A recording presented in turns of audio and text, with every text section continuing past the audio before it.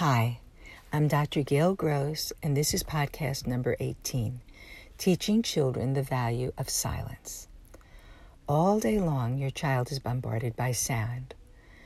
Arianna Huffington, the co-founder and editor-in-chief of the Huffington Post and Thrive Global, called for a week of silence, asking children and adults alike to unplug.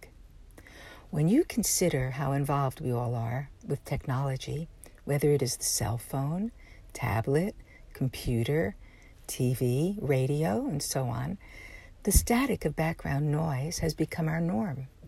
Yet, it is almost impossible to make clear and good decisions without some form of inversion, meaning to step away from outside stimulation so that you can hear your own inner voice.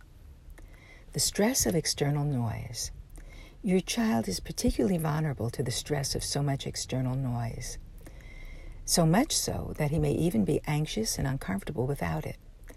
How many of you walk into your house and immediately turn on the television or radio for company? Or get into your car and immediately get on your cell phone? What you really need is some time in, some downtime, rather than time out. Some quiet time to listen to your own thoughts and connect to that inner part of you that must be called upon to make decisions.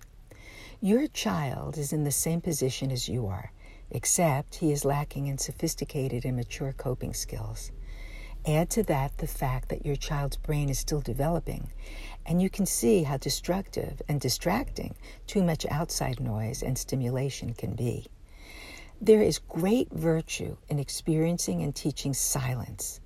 It can help heal the mind, feed the soul, and move you and your child towards wonder and individuation. Here are some effective techniques for teaching the importance of inner peace and quiet. Number 1, know the rules.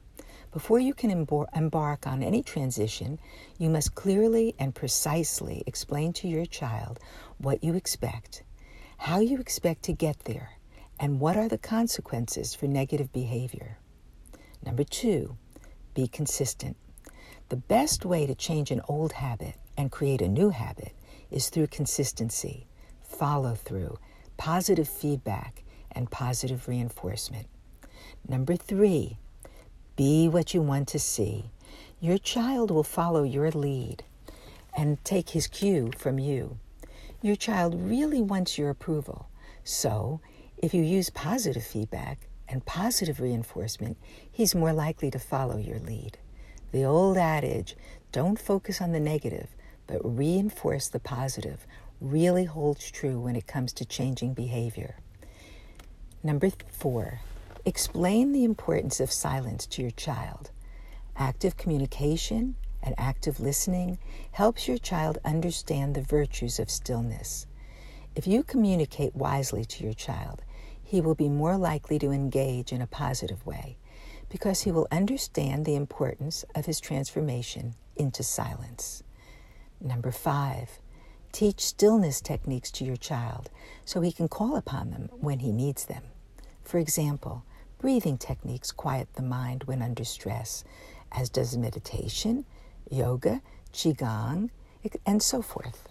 These techniques teach the benefits of silence, which include refreshing the mind, strengthening the mind, thinking more clearly, enhancing memory, holding images longer, throwing more blood to the prefrontal cortex, and so forth.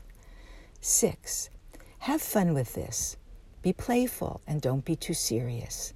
You can have a quiet contest or play the stillness game.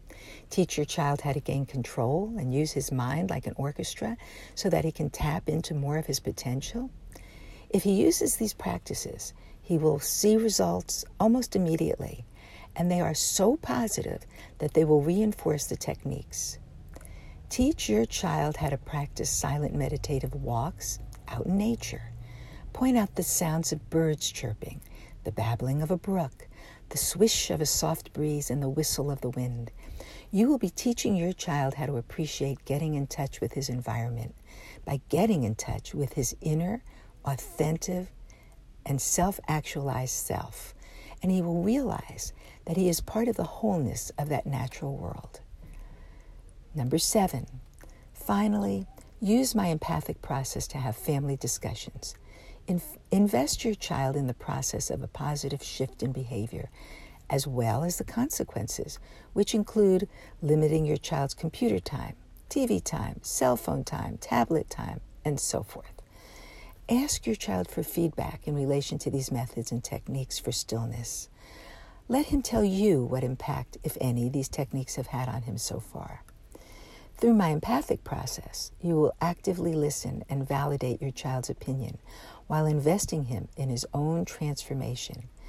This helps him reassert control, and therefore he will be more likely to participate.